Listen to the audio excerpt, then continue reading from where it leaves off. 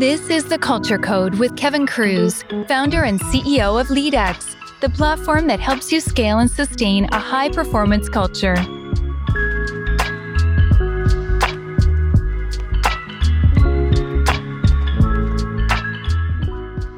Hello, everyone. I'm Kevin Cruz. Welcome back to Culture Code. I'm super excited for our guest today because she is the Chief People Officer at Rivian, Helen Russell. Helen, welcome. And where are you joining from today? Hi, nice to meet you, Kevin. I am joining from Southern California today. What part of Southern California? I was born in Redondo Beach and I grew up in Orange County. Okay, so I am currently in Santa Barbara. So I guess some might even call that Central Coast as opposed to Southern, but I still think of it as pretty Southern. Yeah, that's a beautiful part. Now, normally I'm from a place that is almost as beautiful, Philadelphia, Pennsylvania, which I do find some beauty and charm in Philadelphia. But I'm in San Jose for the next couple of weeks, so I'm in your state. We're practically neighbors. Yeah, and as you can see, I'm just my accent is very much that of a local, so I fit right in. People heard Valley Girl, the California Valley Girl right there. I'm sure. So Rivian, now anyone who knows the automotive industry or EVs certainly knows Rivian, a lot of exciting stuff, but I'm not going to assume that for our audience. So tell us, what does your company do? Tell us a little bit about the company. Yeah, so we are definitely in the EV space. We have 3 products in market today. We have our commercial product, which right now we provide just to Amazon. So that's what we call our EDV. And that's our electric delivery vehicle. And you may see those out on the road, both here and in Europe, actually, with the Amazon drivers delivering that last mile through the electric truck. And then we also have 2 consumer vehicles. We have what we call our R1T, which is our truck, and our R1S, which is our SUV.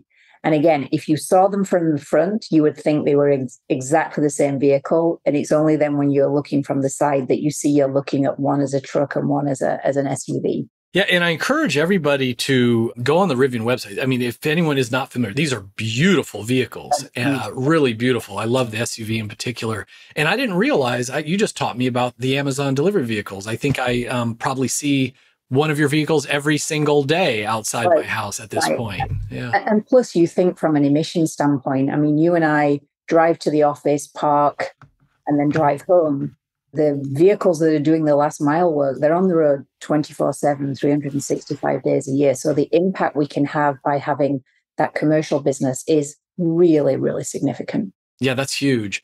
Now, you told us a little bit about the vehicles. How big is the organization? Where's your headquarters? Yeah, so we purposely don't have a headquarters. We have a distributed workforce. We have our plant, which is in Normal, Illinois.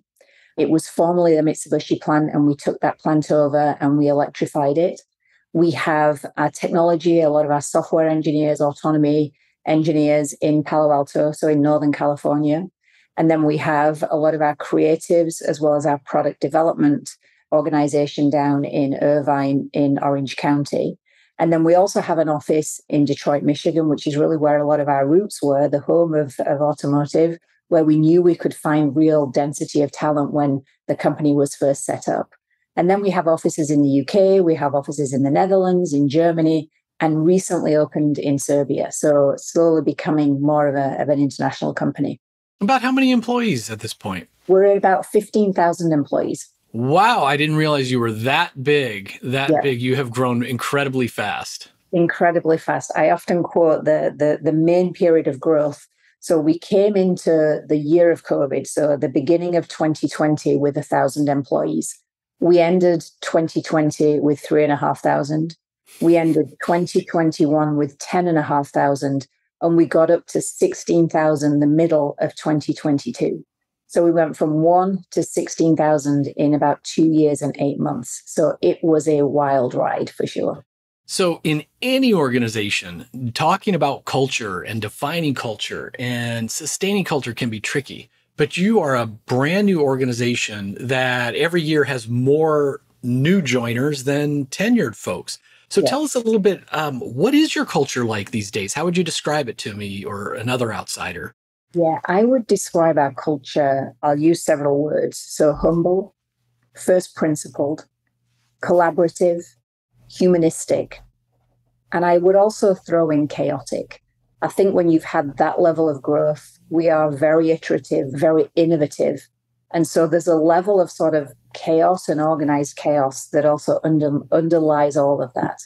Yeah, great cultures are distinct. And I will tell you that I haven't heard anyone talk about their culture as chaotic before. So that is something very distinct. And it's not for everybody, right? There's something that interviewing, you can almost put somebody off by talking about some of those elements. And I actually think the best cultures can put people off in as meaningful a way as they can attract, because then you know that you're really attracting the people that are going to thrive and survive in this environment.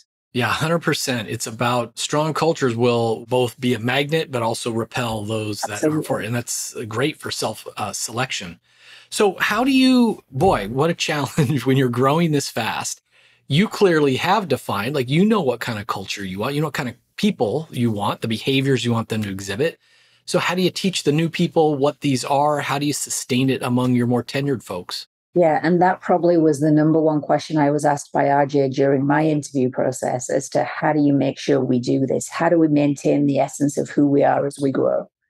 And so I think the first thing you do is you make sure that you are incredibly intentional with your hiring choices. I know that sounds really obvious, but every hire that you make needs to augment the culture, needs to be someone where the team is better because they're on it. So they are a we player, not a me player.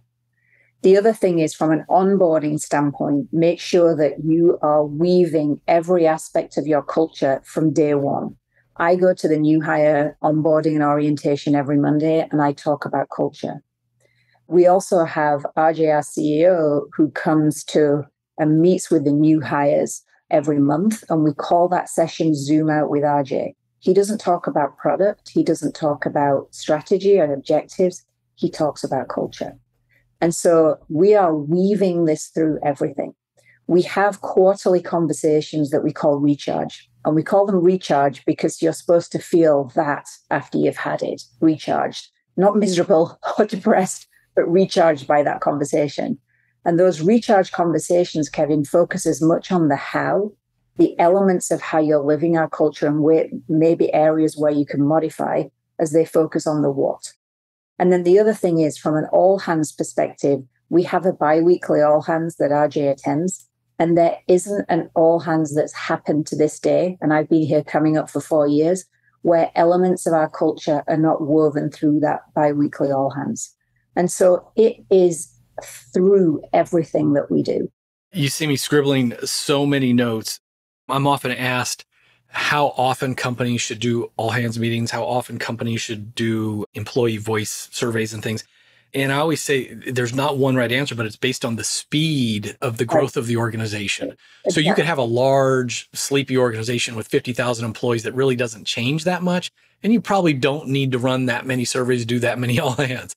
On the other hand, when you've got hyper growth and you realize how many new people are in the organization this month, this quarter, in the previous year, you need to be, your pace of communication needs to keep up. Yeah. So, but it's not easy to do, right? Like those all hands every 2 weeks, that's a lot of work. It's a lot. It's a lot. And the other thing I would add to that, I would say I violently agree. And in founder-led cultures or in founder-led companies, the culture is so defined, or more profoundly defined by the founder. And so making sure that that founder is accessible, familial to all employees.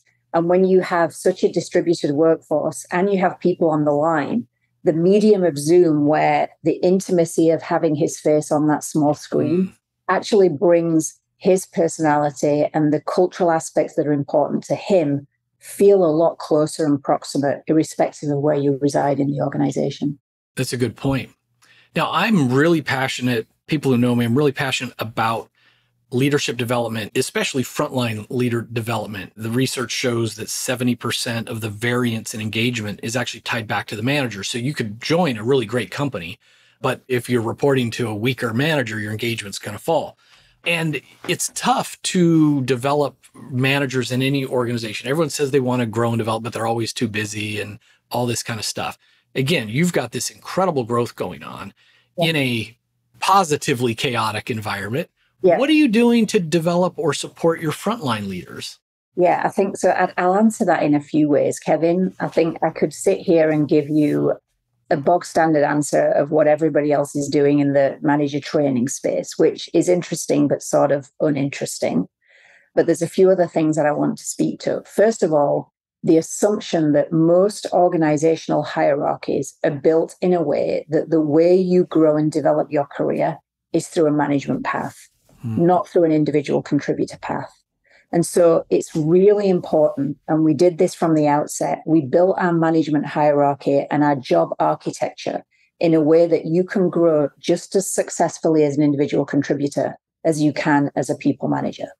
So that then prevents you from putting that fantastic individual contributor who's going to be a pretty horrible manager or who genuinely doesn't even want to be a manager.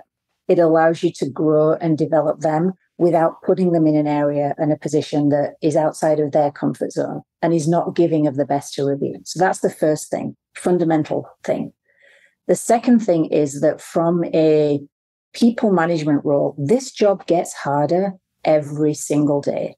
And think about the complexity that we're throwing. I mean, we've talked about the complexity of being an HR leader over the course of the last several years, with everything from COVID and George Floyd and financial crises and all of the things and remote work that it's put on our lap. People managers are also dealing with those same complexities every single day. And so one of our biggest focus areas is to say, when we ask our people managers to do something, how do we ask them and how do we design that in the most simplistic way? So how do you try and take the pain out of the process? So for example, you heard me talk about recharge, our quarterly recharge conversation. When you zoom out and you talk about what is the essence of performance management, it's to make sure that at the end of any performance period, and let's call it quarterly, that you have a really good sense of how are you doing, what do you need me to focus on, and is there anything that you need me to modify? That's it. And that doesn't need to be anything more than a conversation. Now, what was interesting was our managers that came to us and said, can you give us a system for us to document some of these things? And we were trying to make this a light and load. And I've never had people come to me and say, can you give us more to do? And so I think they may be regretting that now. And we're probably going to revert back to more of the conversation. But how do you make their work as light as possible? And how do you assume that they know what they're doing?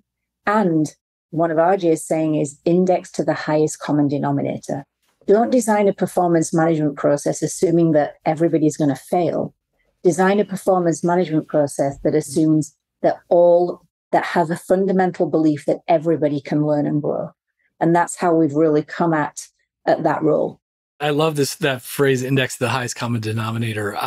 My last leadership book was called Great Leaders Have No Rules. It should have been called Great Leaders Make No Rules. And it was just this idea that organizations will often make rules because, one knucklehead out of 100 did something wrong. So now we've got to, instead of addressing the individual or giving feedback, there's now a rule, a policy, a system, and they never work. And they bring, the downside along with the upside.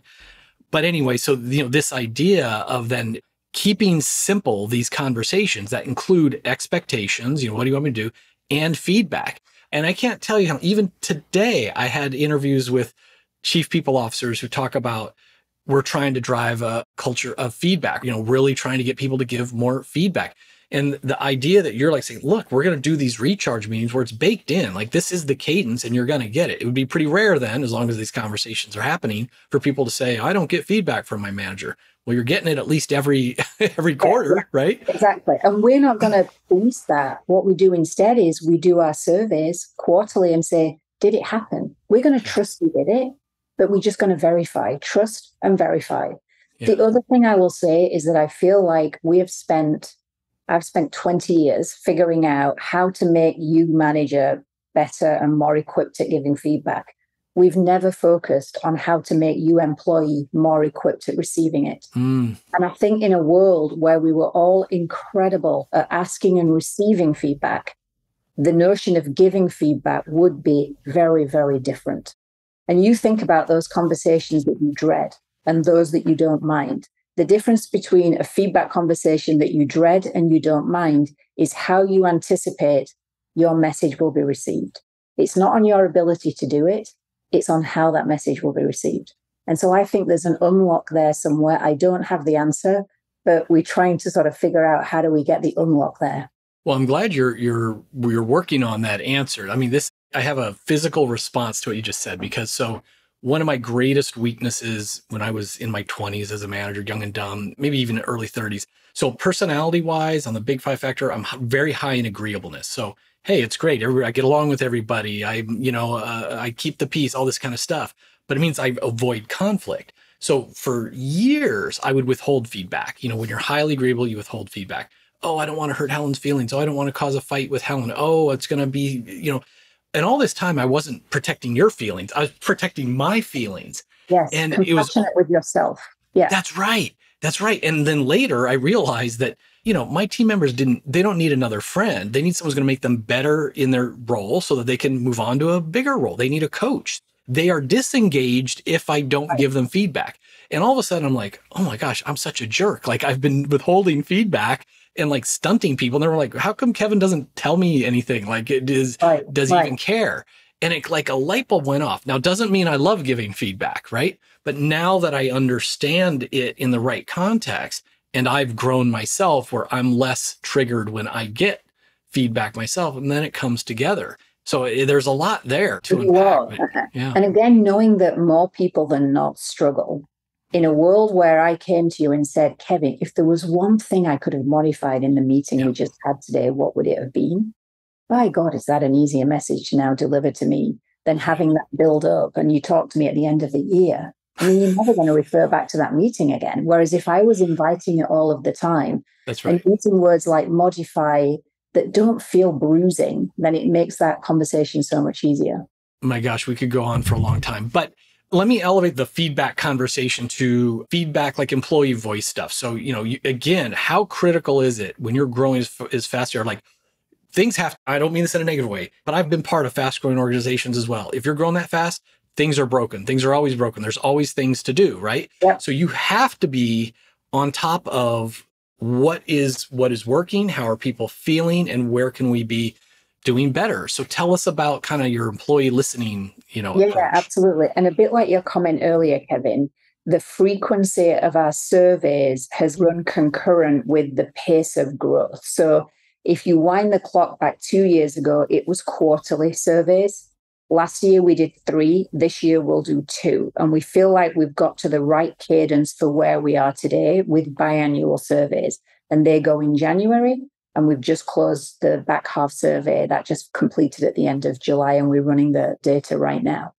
We then take those surveys and then we dive into focus groups and dive deeper for a click down more of information. And obviously we serve that data up to any manager with more than 5 respondents. So obviously we're protecting the confidentiality of whomever has completed the survey.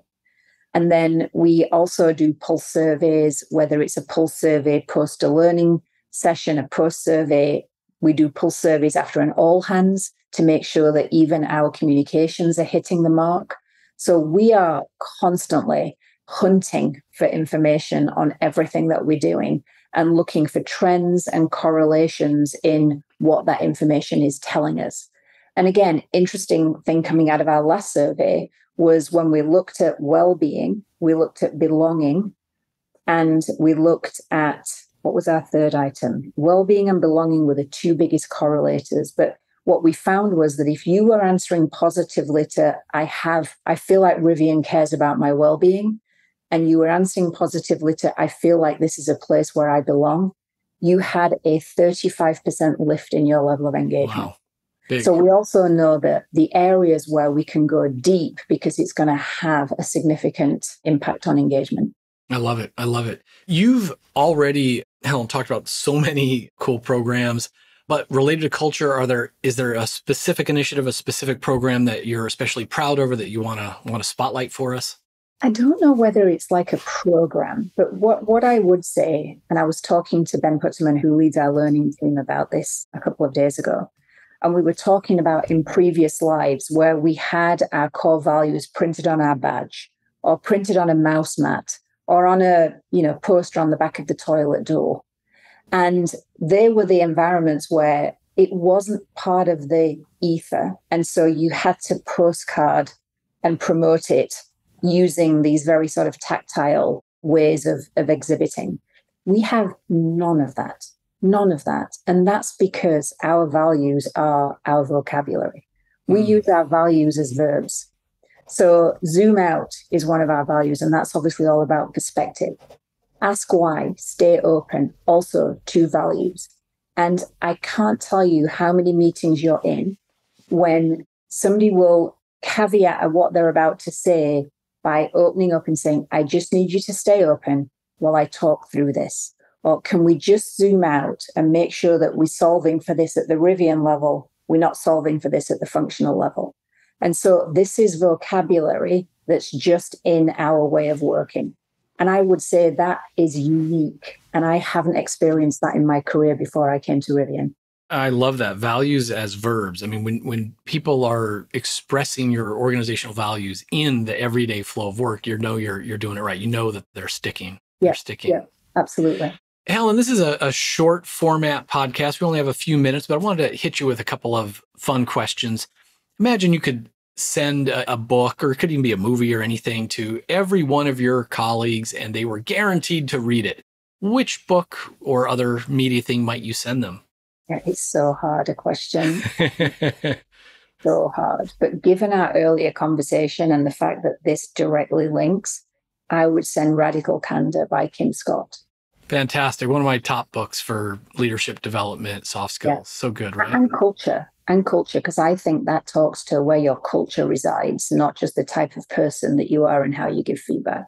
She told me, she developed Apple's first manager training program, and Radical Candor, the feedback was the main course. And I said, how much, was that 1/5? Was that 1 hour out of 4? How much was it?